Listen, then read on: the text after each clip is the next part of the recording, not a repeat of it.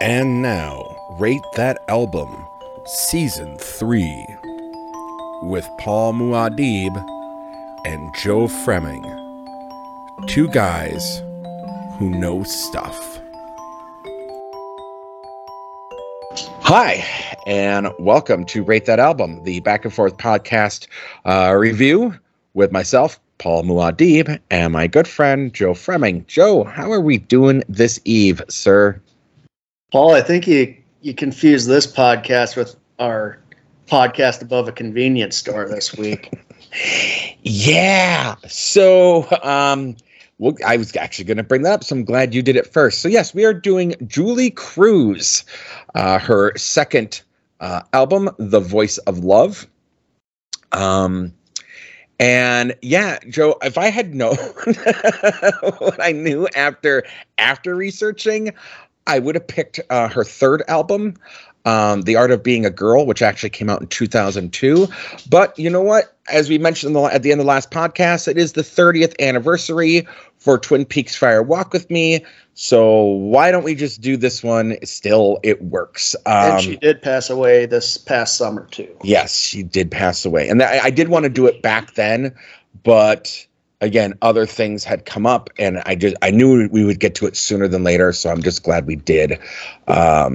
So, Joe, you and I both are fans of Julee Cruise. We both know a little bit. Yeah. I think you know more than I do.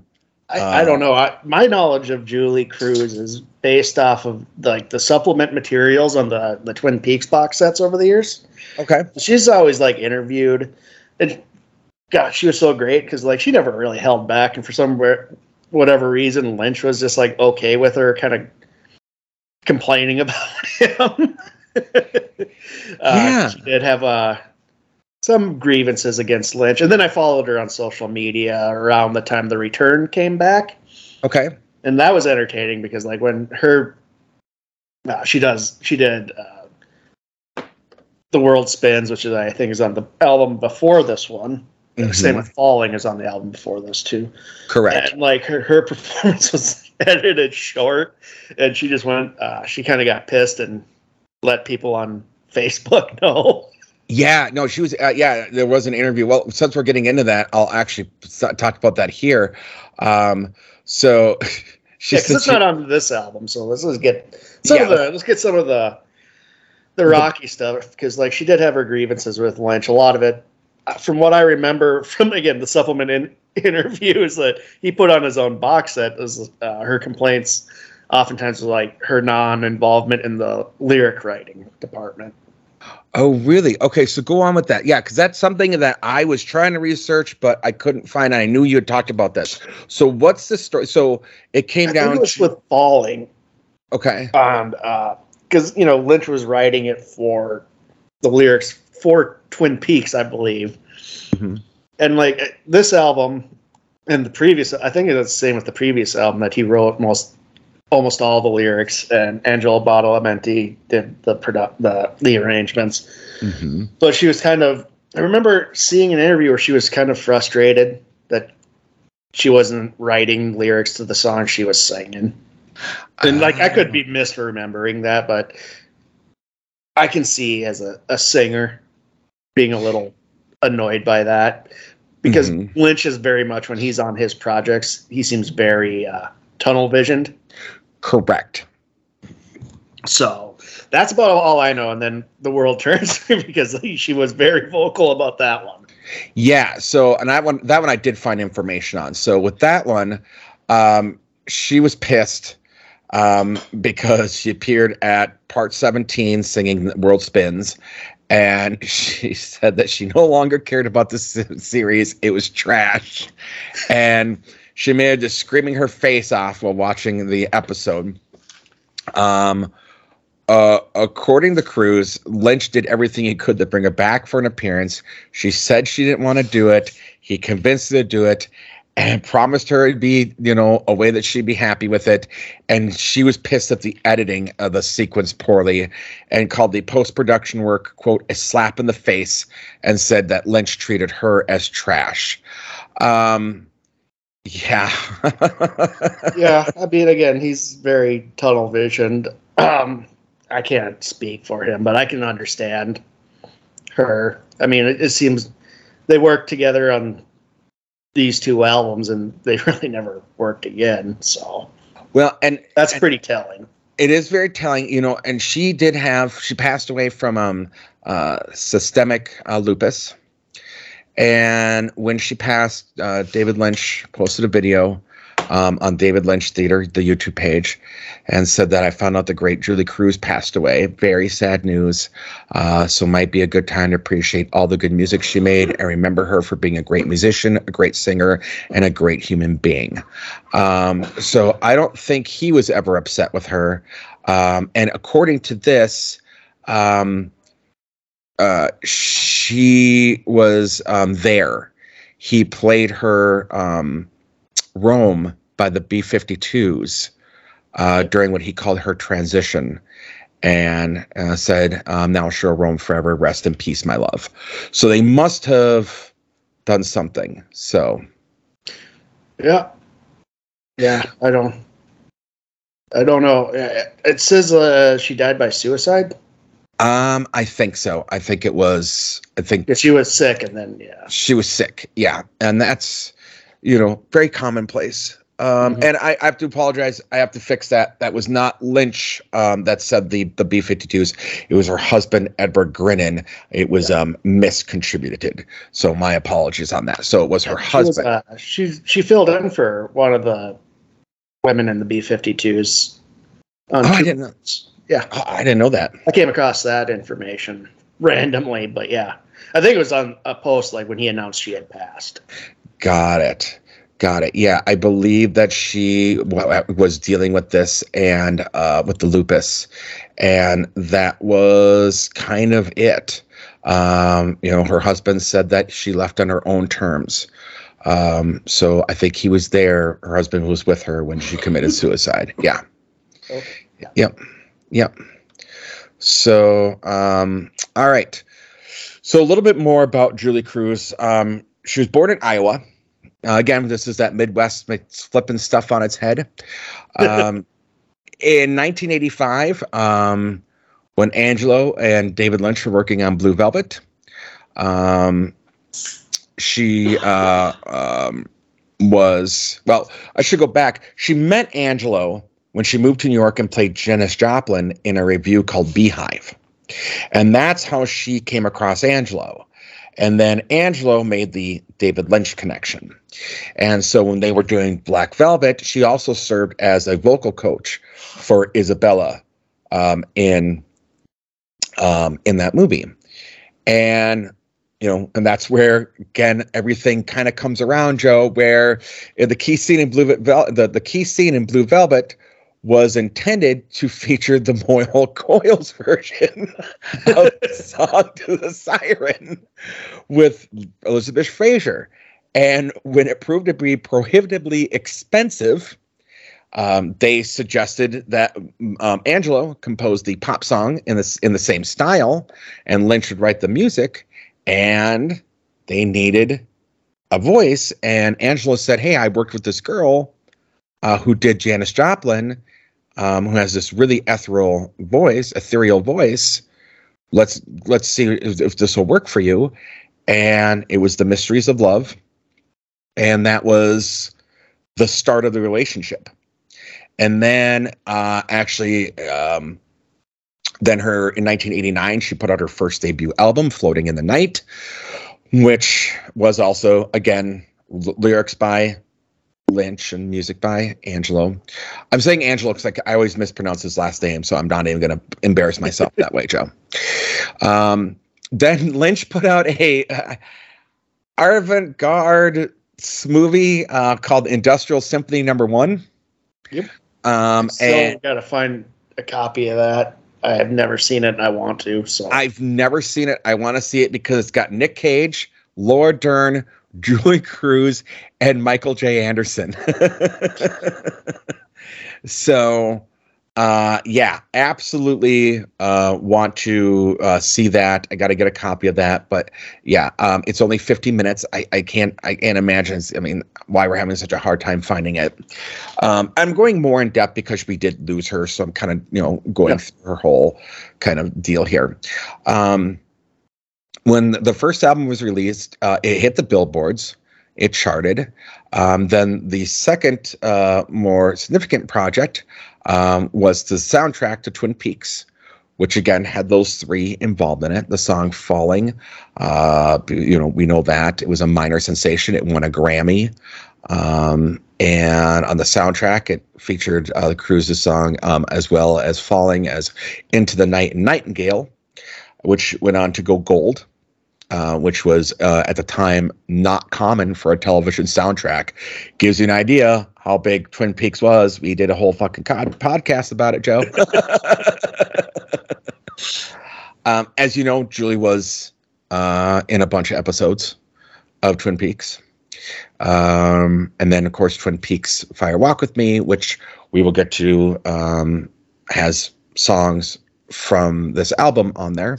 Yeah, she was in the episode where the killer was revealed, I believe. Was revealed. Right? Yeah. Yes. Yep. Yeah, she's singing "Falling," and then the giant shows up.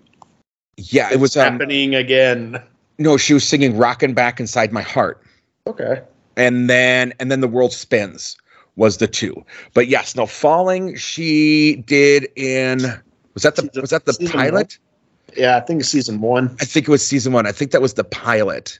Where it was doing "Falling," where she's got like the weird biker outfit on, because I think, it's been so long now, Joe, and it's getting to be. I mean, last time I watched it was in February, and I should know this, but there was one episode where she's in the red dress, and then there's the other episode where she's in like the biker outfit singing those songs. It was such a weird hearing Julee Cruise sing the way she was in this really hardcore biker getup was kind of interesting. But then she redid one of the songs for the episode of Dual Spires for the show Psych, which was a spoof on or a parody or a love letter to Twin Peaks. It also had Ray Wise in that episode where he played a priest. I didn't watch the show, but I did watch that episode, and it was very good. And actually, when they released that episode, they released it on air 20 years to the day after Laura Palmer's murder was revealed. So the people at Psych said they would never been able to do it if it hadn't been for Twin Peaks, which a lot of people said. So she did have a stint on Saturday Night Live, which was only because Sinead O'Connor refused to show up because Andrew Dice Clay was hosting. So she did "Falling," and then she did some more work, which they did a cover of Elvis Presley's "Summer Kisses, Winter Tears," and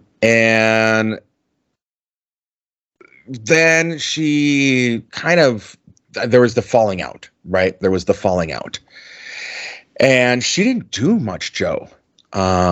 Till 2002, and that was "The Art of Being a Girl," and that was her first album, which Lynch didn't write the lyrics, and Angela was not involved in any of it. Everything was written and done by her, and guest produced by Rick Storm.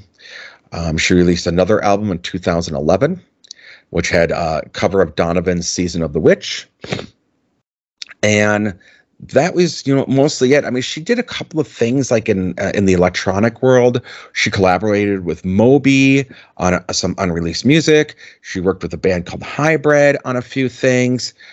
She appeared on albums 1-900 Get Con and No Comprendo by Con. Yeah, I mean, she was just kind of all around, but just kind of doing her own thing. She provided vocals with Pharrell Williams on Handsome Boys Modeling School songs. So yeah, she was always kind of around doing her own thing. And I think she was totally okay with that. Yeah, that's awesome, Yeah. So she was getting by. She was doing, Yeah, she was doing absolutely fine, and kind of just doing her own thing. And I think she had that voice, that could, and I think we'll get in that. So, Joe, obviously you and I think we both have the exact same, how we learned about Julee Cruise was only through Twin Peaks. I think that's pretty much how anyone did it. I was, even Blue Velvet, I mean, I knew of the music, but I was in the Twin Peaks before Blue Velvet because I was young. We were younger. Yeah, I was way too young when Blue Velvet. There's no way in hell, like, my parents would have had me watching Blue Velvet. Although they seemed to thought Twin Peaks was okay, and that was absolutely wrong too. But hey, we are. You and me both, sir. You and me both. So let's get into it. So yeah, the first, and this is what I want to say. This is one of the first. I want to preface this. I normally don't make notes, but I had to make notes on this one because I felt like I was going to get confused by which song was what if I didn't make notes. I have that problem. I'll get tripped up. And it's not because I think they're all the same. It's just it's a very kind of different genre for me. Mm-hmm. And I was very delightfully happy by this whole album. It's just it scratches every itch for me a lot of ways. Especially it just very it's surreal and heartbreaking and beautiful all at once. And can we talk about the cover of the album for a minute, Joe? Did you look at the cover of the album? Yeah, it's like a Lynch thing. It looks like the head of the bubblegum. It looks like the head. This is way before. Like, Lynch has ideas, and Lynch keeps these ideas for many, many years. Yes, I was like, that is the bubblegum tree. Yeah, he. Remember, the log lady was originally intended for Eraserhead. So that's right. True.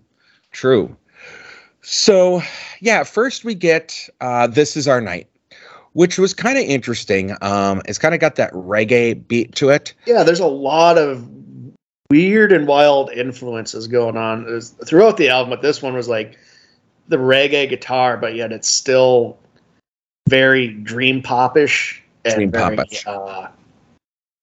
Very much of the Angelo and Lynch and Julie's sound.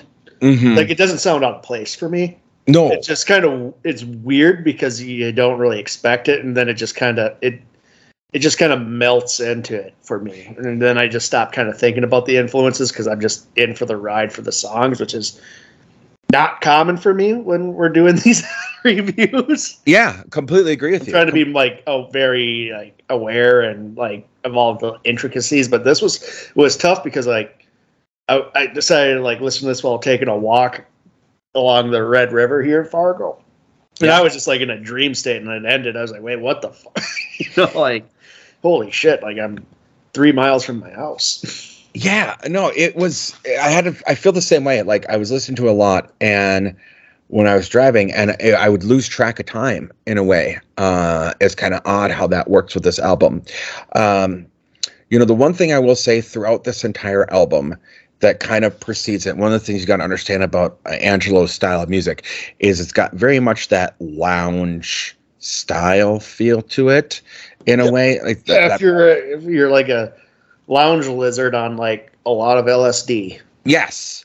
But the lounge influence to me feels like a lot. But yeah, it's like a weird jazz lounge LSD fueled dream pop.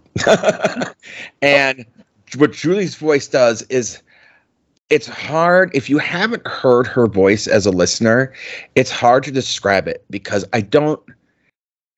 there's nothing like it, but I would put it akin to Kate Bush and some of the things that Kate Bush can do with her voice, but Julie takes it to a different level with that breath, breathiness, the earthiness of it, and the fact that she gets these extreme sopranos, and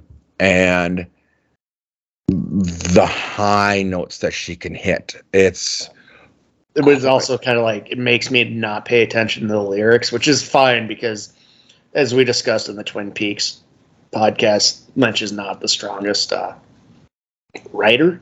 No. He's very much a visual artist, so I was perfectly fine not being able to pay attention to a lot of the lyrics.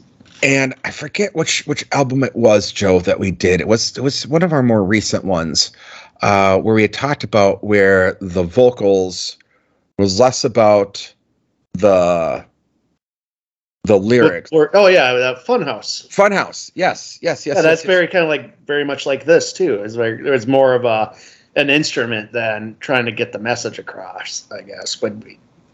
Yes, that's the way to kind of explain it. It's more, it's complementing the music, and where I don't care what the lyrics are saying. Yeah, the lyrics are not important as important as what the vocal notes are doing in concert with the music, with the backing music. I mean, to give you guys an idea, these are the lyrics for this one. This is our night. When all my days are wanting you, when all your days are wanting me, why can't it ever be? Tonight is our night. Tonight is our night to fall in love. So deep in love. Tonight is our night. Tonight is our night. We'll always be remembering this one night. It's Lynch. It's not. He also isn't really concerned about the lyrics per se on this particular thing. It's there for something for Julee to sing in a way that's going to match. It's more about the syllables than it is the words. Yeah. Yeah. So next one we get is This Space for Love. I've had this thing where I said, when her voice hits over, this one has that typical Twin Peaks Angelo sound to it. Yeah. Even though it's not used, I don't think this was used in Twin Peaks, but it feels like it should have been in Twin Peaks. Yes. Yeah. Right. It says it wasn't, and nowhere does it say it was, but I feel like it was.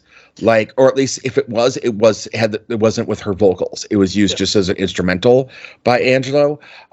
But once her voice hits over that beat in the chorus, it sounds like a soulful hymn is the best way I could describe it. It sounds a lot of I had that same thought on a couple songs too. Very kind of almost like religiously kind of feeling, like a hymn, and especially with the last song with the voice of love. But we'll get to that because there's a very specific reason for that one. Yes. So again, I'm just going to go through some of Lynch's lyrics here so we can all giggle along. The trees along the sidewalk are shadowing the light for distant stars, and tenderly the night surrounds us as we walk the quiet streets, while time is taken by the gentle wind to make space for love. Again, it's not about the lyrics, but I'm just throwing them out there. Yep, so is Lynch. Yeah, so that's exactly what Lynch is doing. Then we got Moving In On You, also Moving On In You. Yep. Moving on in. Yeah. Joe, what was your thoughts on this one? It wasn't one of my favorites on the album. Kind of took me out a little bit. Mm-hmm. I don't know. It just didn't flow as... It was a little jarring when this one came up. And same with Cool Cat Walk, too, kind of did the same thing to me, where it just kind of takes a tonal shift, which I'm all right with, but it just stuck out, and I didn't enjoy it as much. Mm-hmm. I guess it would be my complaint. Yeah, so, there was... I've been working on an album for many, many years. It's like My Chinese Democracy. I was going to say, look at Axl Rose over here. Yeah. No, I've been working on this album. Yeah, Buckethead on there too. I am Buckethead. I am Buckethead on the album. It's more like a hobby piece to me than anything like I'll ever maybe put out. Maybe I will over the years eventually put it out, but point is that many years ago I had played part of it for someone, and they had said to me, the multi-layering with the vocals, it doesn't work because it's your voice. And I thought about that, and you know what? When you look at certain artists that do this kind of multi-layering of their own voice, seldom does it work. Because it's Freddie Mercury, Yeah, unless you're Freddie Mercury or one of the very few. And on this one, where she's got at one point, it's 3 overdubs. It's her singing with 2 harmonies of herself. And normally it wouldn't work. And it does, but at the same time, I have to admit that it does take me out a little bit because of the fact that it is very distinctly 3 of her singing. And so it, for whatever reason, I don't know if it's reality or what it is in terms of, maybe it's just because my brain knows, wait a minute, it kind of, that pulls me out of a song a little bit, unless it's done like perfectly or like in a very distinct right way. And it just, it pulled me out when that was going on. Yeah. So the next one we have is Friends for Life. Joe, I'll let you start with this one. I don't really remember how this one goes, Paul. This is where I'm going to get tripped up. Yep. Understandable. So for my notes, all these songs have like a movie soundtrack quality to them, which makes sense. I mean, yeah. Yeah, which makes sense. But this one, to me, felt more like Vangelis than Angelo. It had like a very Chariots of Fire vibe to it, somewhat of a Blade Runner vibe to it than it did the standard Angelo. So that I thought was very interesting. And I was more at this point at least in this point of the album. I have to say that I've gotten used to Julee's voice. So to me now at this point, I'm listening to the background music more. And this one was the one I was kind of like, this is when I was like, this one kind of feels weird. I liked it. But it just, it didn't feel like the other ones in terms that it was written the way that was. So yeah, there's like a few songs on here I think if you cut, it would have flowed a little better, or so, you know what I mean? But yeah, no, there is a flow issue with this album. It's rounded out with the fact that the way that Julee sings and the way that it works and the way that it does, it still has that connective tissue. But yeah, there is this weird sequencing problem. Next one is Up in Flames, which is classic Twin Peaks. Yeah, I was going to say classic Twin Peaks that, as far as I know, isn't on Twin Peaks. Yeah, and yet... But so this was like my favorite. Actually, this was my favorite track. That was like non-used in a Twin Peaks. Like, it was so reminiscent. Like, I was like, oh, this has to have been fucking in the show, and like it's not. I thought it was. As far as I know, unless it was not credited as this. Yeah, I didn't. It feels like a Red Room song almost. It definitely felt like a Red Room song. Yeah, 100%. It felt like a Red Room song, and I thought it was in Twin Peaks, but it may not have been, because when you look at it, there's 3 songs that are kind of credited to being in Twin Peaks, and this isn't one of them. No, but this definitely felt like it was, Paul. Like, I swear to God, because I was listening, it's like, yeah, this was it, and then I'm looking and you're like, what the fuck? This wasn't it. Like, so yeah. Yeah, Mandela effect, because it's that opening kind of drum and that the beat. Yeah, if it's not in Twin Peaks, Angelo did something very, very, very, very similar. Or it might have been in it and it's just under a different title. Might be, but yeah, I said the same. I was just like this. I said the same thing. I'm like, oh, this was in Twin Peaks, and then I'm looking later. I'm like, it wasn't in Twin Peaks. What the fuck? So next we get Cool Cat Walk. Joe, you've kind of already said how you feel about Cool Cat Walk, but why don't you elaborate on that? It just doesn't feel like it fits. Like, I know this was used in Wild at Heart, but yeah, this is just it's the weird one that just like totally interrupts the flow for me.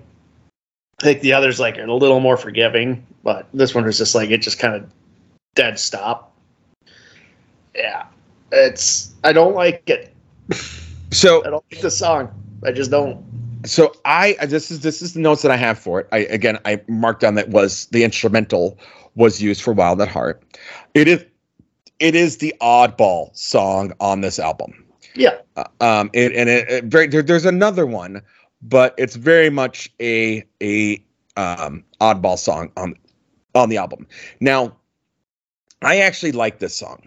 I like the style. I like the way that it is. I kind of like that jazzy club 1930s feel that I get from it. So I actually like it. I might have liked it if it was on a different album. Yes, you nailed it. Because I said I can't take away from the fact that it's a good song.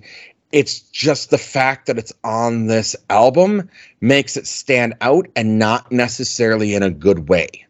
And the fact that it's the longest song on the album. So you've had like All This Way That You Go, and then you hit this, and then, dear listeners, you have the rest of it, which doesn't sound like it.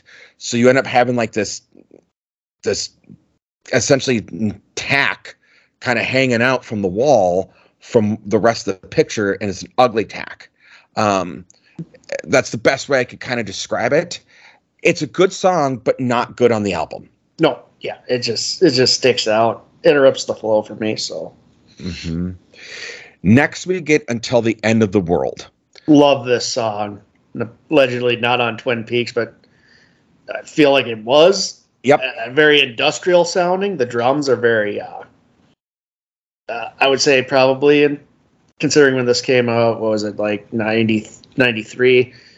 I feel like it was inspired by the industrial bands like Nine Inch Nails and Ministry and stuff. But so you have that kind of drum going into this very Twin Peaksy, lush, beautiful craziness. So yeah, I love this song. Yeah. So interestingly, you bring that up, because I felt like this belonged. I love this song. Love this song. Love this song. I felt like it felt like I heard at the end of like some video game I beat, is how I kind of looked at it. Like, this is like a role playing. This is like the ending credit song, or like the ending that's going on as you're watching after you beat like a 50-hour long role playing game. And what's really interesting to me, and I actually had to look up the years, is that the beginning piano notes match the notes for the Chrono Trigger's ending theme song, Far Off Promise. But the notes match, but the timing is a little different.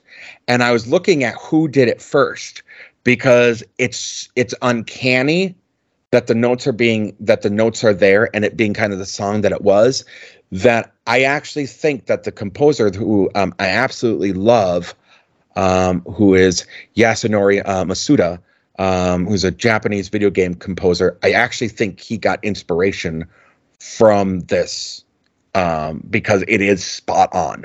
It is literally the same note for note, just a little sped up. So I do think there was that in it. But yeah, I also did. I was like, this is on Twin Peaks, and I looked and it wasn't, and then I was like, God, this would fit, like in any video game. So next we get She Would Die for Love, which was used in Twin Peaks. This is like the song when things are about to go awry. Mm-hmm. This is that song that like, yep, the very like the trigger warning, like shit's going down. Yep. Like it's the pay attention song, right? Yep, it's Josie's fucking up, or Ben Horn is scheming again, or yep. Why are we seeing the stoplight again? Yep, why are we seeing the stoplight? Bob's coming. Bob's coming. We're fucked now. Here come my nightmares. Girl's going tits up now that Bob's showing up. Yes, very much so. And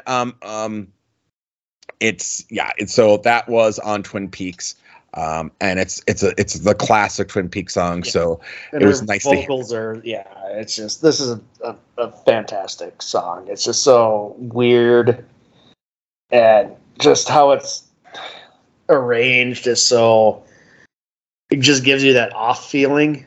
Mm-hmm. Like, even if you hadn't watched Twin Peaks, like you hear this, like, oh, something's afoot. Yeah. 100%. Yep. Nope. I knew it right away when I heard it. I was like, I know this one. Yeah. So, and as this album, now we're getting to the part where we're kind of talking about where I was like, shit, I really should have picked her third one because there's a lot of Twin Peaks on here, and we weren't really getting what I felt was Julie. What was Julie? But the other thing is that for half of her career, over half of her career, this was what she did. So I think this is a good snapshot into the beginning phases of her career. So I still stand by the fact that we're reviewing this album. Track 9. This is the one track that Julie wrote with Lewis and Tusi, I believe. So yeah, it's interesting. What was your thought on this one? I like it. I thought it worked well. It wasn't, for the song that wasn't co-done with Lynch and Angelo. I didn't feel like it was out of place. I'm like, Cool Cat Walk. Yeah. Cool so Cat I felt Walk. It worked just fine here. And I felt like this could have almost been in Twin Peaks too. It could have been on Twin Peaks. I will say that I put down that this one was an oddball song due to the chord structure and the notes. It still sounded like, I put it back. I was like, this is kind of like a Vangelis song again, where I kind of going back to track 4, Friends for Life. I was like, okay, but whereas the other tracks, the way that Angelo really uses the minors and the flats, this one didn't have that, but it still had some similar tonal and arrangements portions of it. But what I really loved about it is when it hits the chorus and it really hits an extreme high with her blending of the voice and the instrumentation. I think this one for me is a highlight. In terms of that, it really, when you get to that chorus and then it goes back to the verse, you really want to go back to the chorus because it's so pretty. Like there were several times where I was tempted, like, I want to just rewind and listen to that again. Yeah, no, I liked it. Like it's just, yeah. So then we get track 10, Questions in a World of Blue, Joe. Yep, another Twin Peaks song. Another Twin Peaks song. Yeah. But but these are Fire Walk with Me, and so it's hard to listen to these Twin Peaks songs without getting the memories of like the scenes that these were in. So, yeah. Yeah, when Up in Flames happened, track 5, I was racking my brain, Joe, because like when that trumpet comes in and everything, like towards the end of the song, I was like, fuck, I've heard this before. And I was like, oh yeah, this reminds me of The Crow. And I'm like, that's not it. Was it Dark City? That's not it. And I was like, oh, it's a Bowie. It's gotta be Bowie. It's had to be something off like maybe when he did Heathen on Last Highway. So I went back and listened. I'm like, that's not it. And then I'm like, oh, it's Bowie in Fire Walk with Me. That's why I have the memories of this. Oh, then it all came kind of flooding to me. I was really worried I was going to go through the week without remembering where I got it from. And then I'm like, yes, when he was yelling and screaming and they had the kind of the weird jazz trumpet. That's what that was. Okay. Yeah, you're exactly right. It's hard not to get the memories of what you're watching there.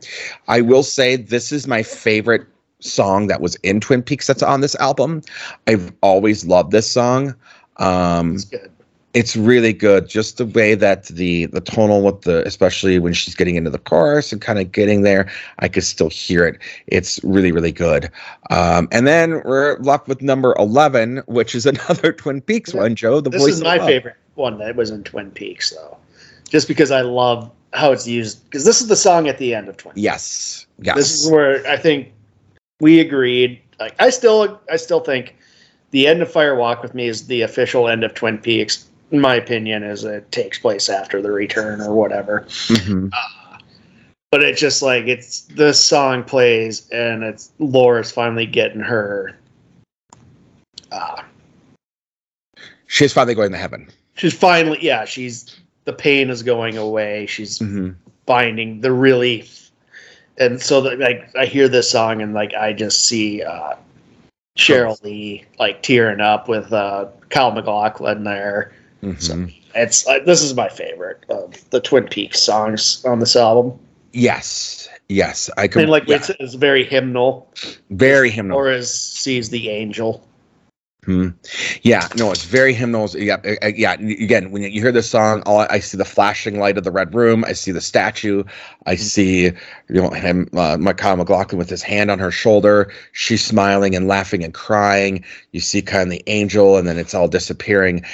You see that whole sequence go through when you get this. Now, correct me if I'm wrong, Joe.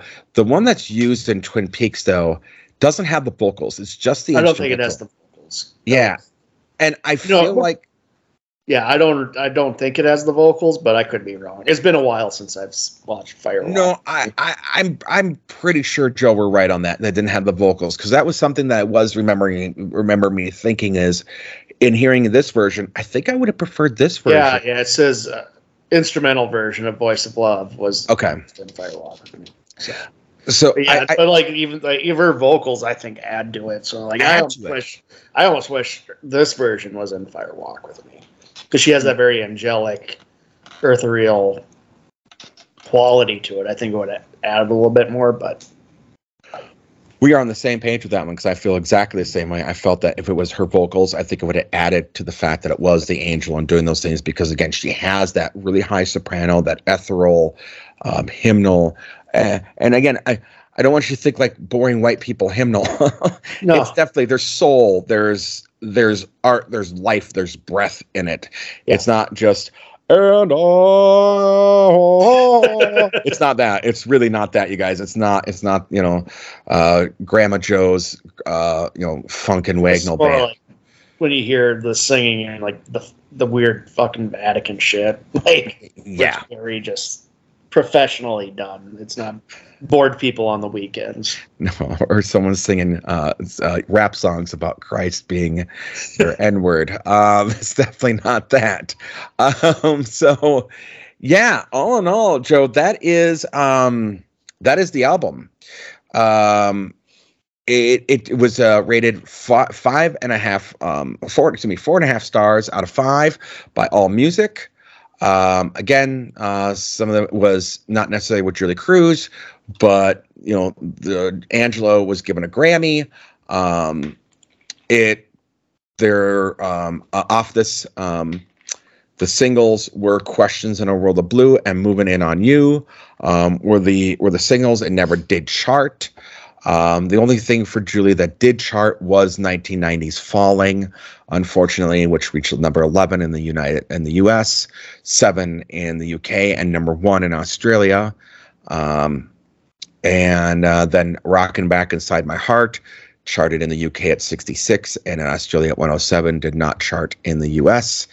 And that was really all she got in terms of accolades, things like that. I think it's very unfortunate. I think Julie deserved a little bit more knowledge. I think that, as we talked about with back on this Mortal Coil album, her voice she would have did get a lot. Like, I think like the fan base of Peaks really just, I mean, she didn't get it like from the critics. She got a lot of accolades from weirdos like us. Yes. I think. I mean, it's not the greatest, but I mean, at least it's that. I guess. You know what I mean? Like, I don't know if she went. I don't know if she ever went to the Twin Peaks festivals or anything, but like, I mean, she had to know she was loved by this fan base. I think so. I think she really did have to know that. I mean, it was, it was there. She was on. I mean, in 1996, she was on the Scream soundtrack. She was on. She worked with Depeche Mode at one point later on, but never really. I mean, when you're working with Depeche Mode in 2003, you're not hitting the high notes either. I don't mean to make fun of it, but it's there. Interesting enough, I didn't know this. The World Spins was also used in an episode of House in 2012. But I always felt like she never got her due.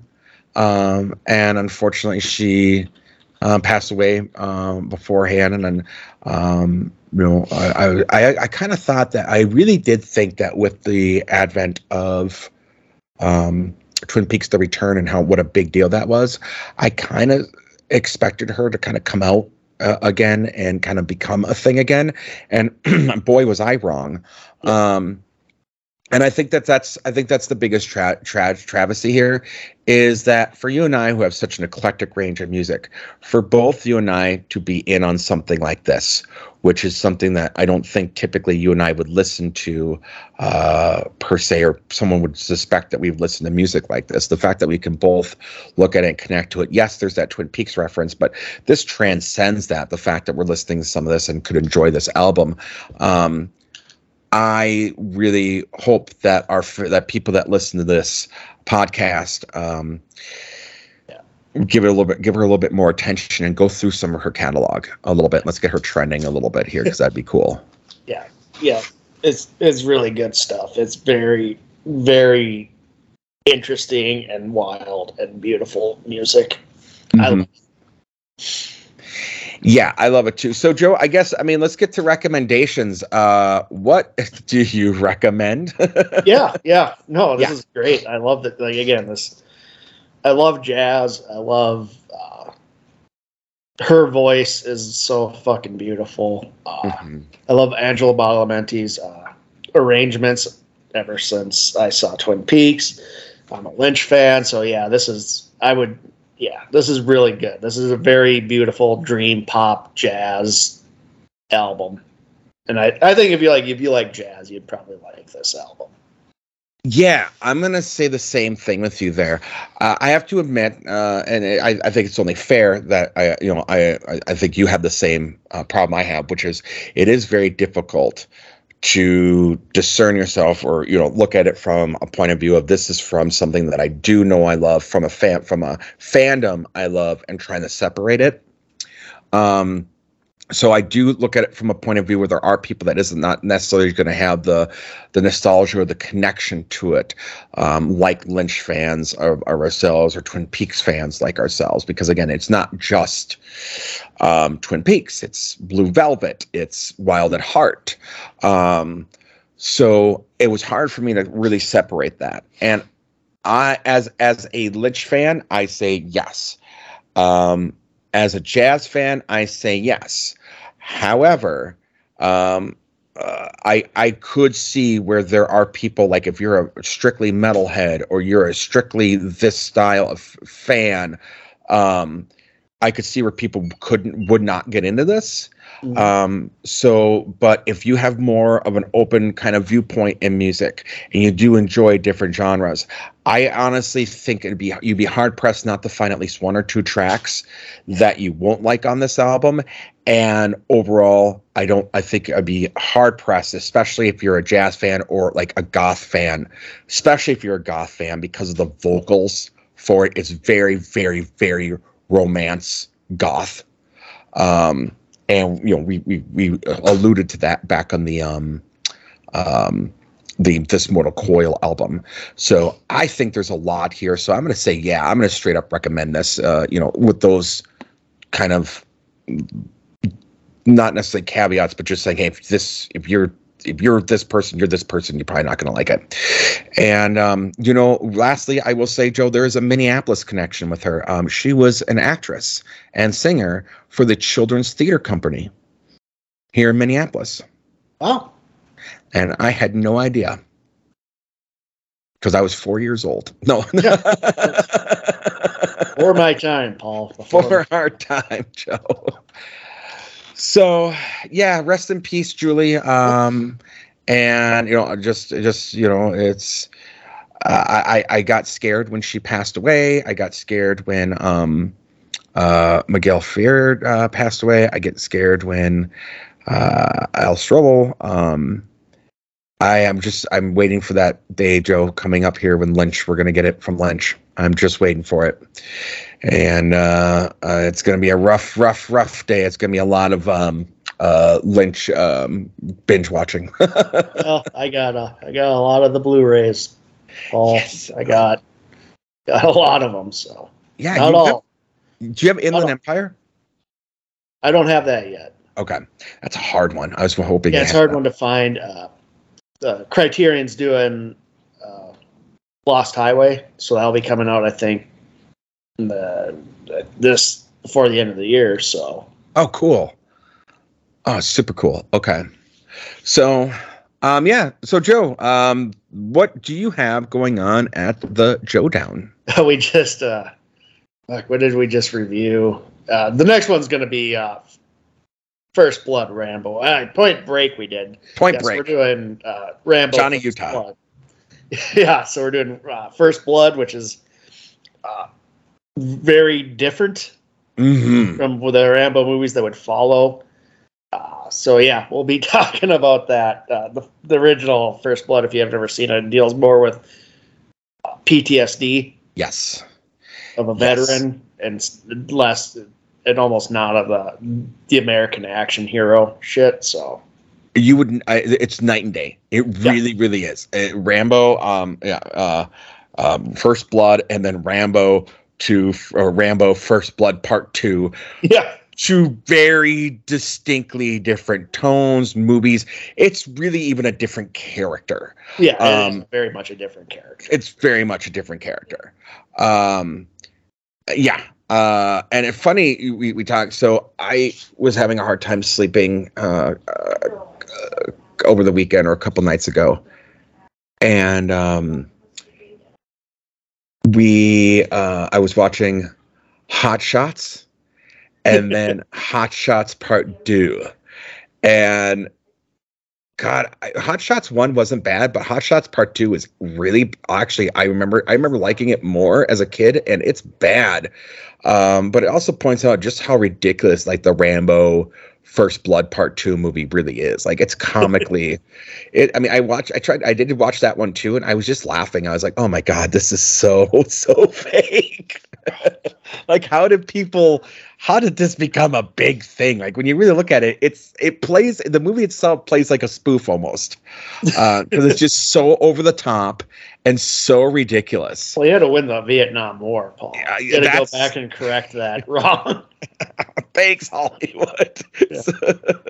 Like how Rocky had to win the Cold War, even though, and I'll say Rocky IV is my favorite Rocky movie, and I understand it's the most ridiculous of all of them, but I don't care. So ridiculous.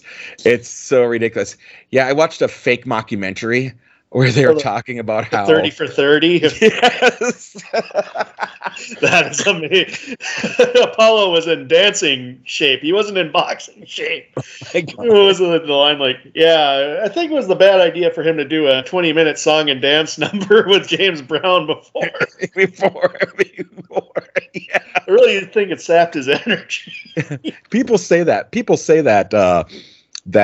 Ronald Reagan won the Cold War. It wasn't. It was Rocky Balboa who won the Cold War. Gorbachev wouldn't have taken down the wall if it wasn't for Rocky. It's so brilliant. Yeah, no, that's great. I'm excited to do that one because I do love that movie. I love that. I rewatched it. I forgot. It's weird because the sequels are so cartoonish, and then like you realize like how kind of serious the First Blood was. Yeah. It's a guy going through a lot of shit. Going through a lot. I mean, it was more reminiscent of kind of what vets were going through coming back from the Vietnam War. Because lost and their country doesn't, not showing them any respect. And from both sides. I mean, from both sides. Hammers home. Wasn't just the libs. I mean, it's the conservative cops don't want them in town. Yeah. And that's something that I think gets lost a lot by the conservatives, especially growing up, was that it was the libs that were the ones. Now, my dad joined he and his buddy when they graduated high school. They were going to get drafted. So they decided to enlist versus getting drafted because they figured they might as well go through the whole training and pick where they were going to go and do that type of thing versus being told where they were going to go.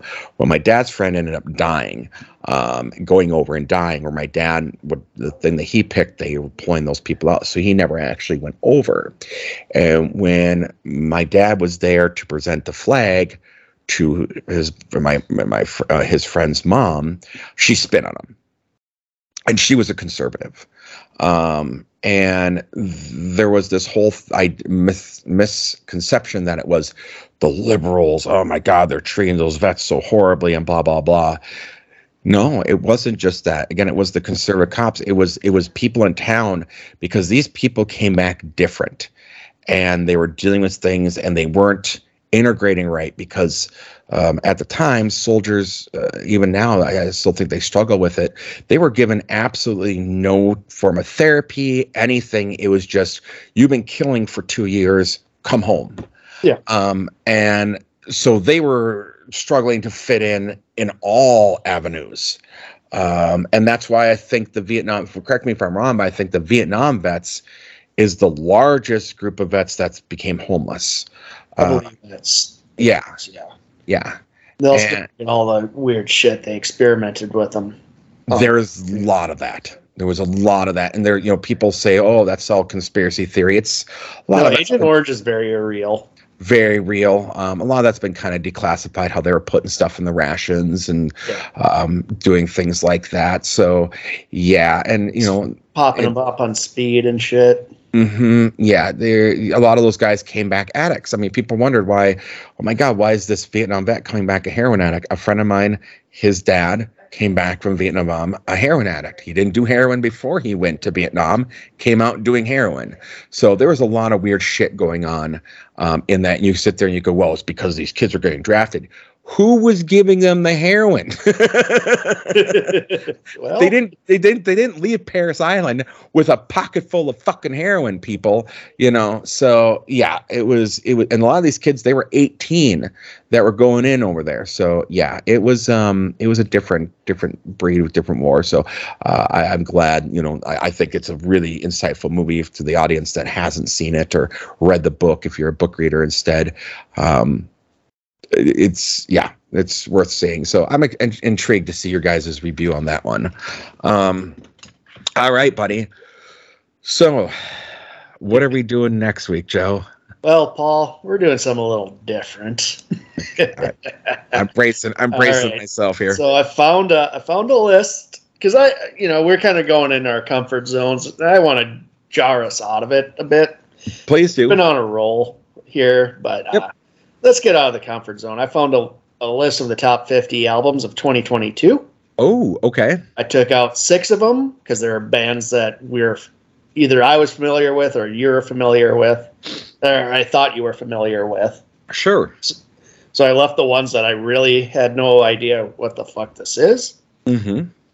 So we have 44 albums here on this list, Paul. I need a number from you between 1 and 44, and that'll be the album we listen to. 22. We're going straight in the middle. 22. 22.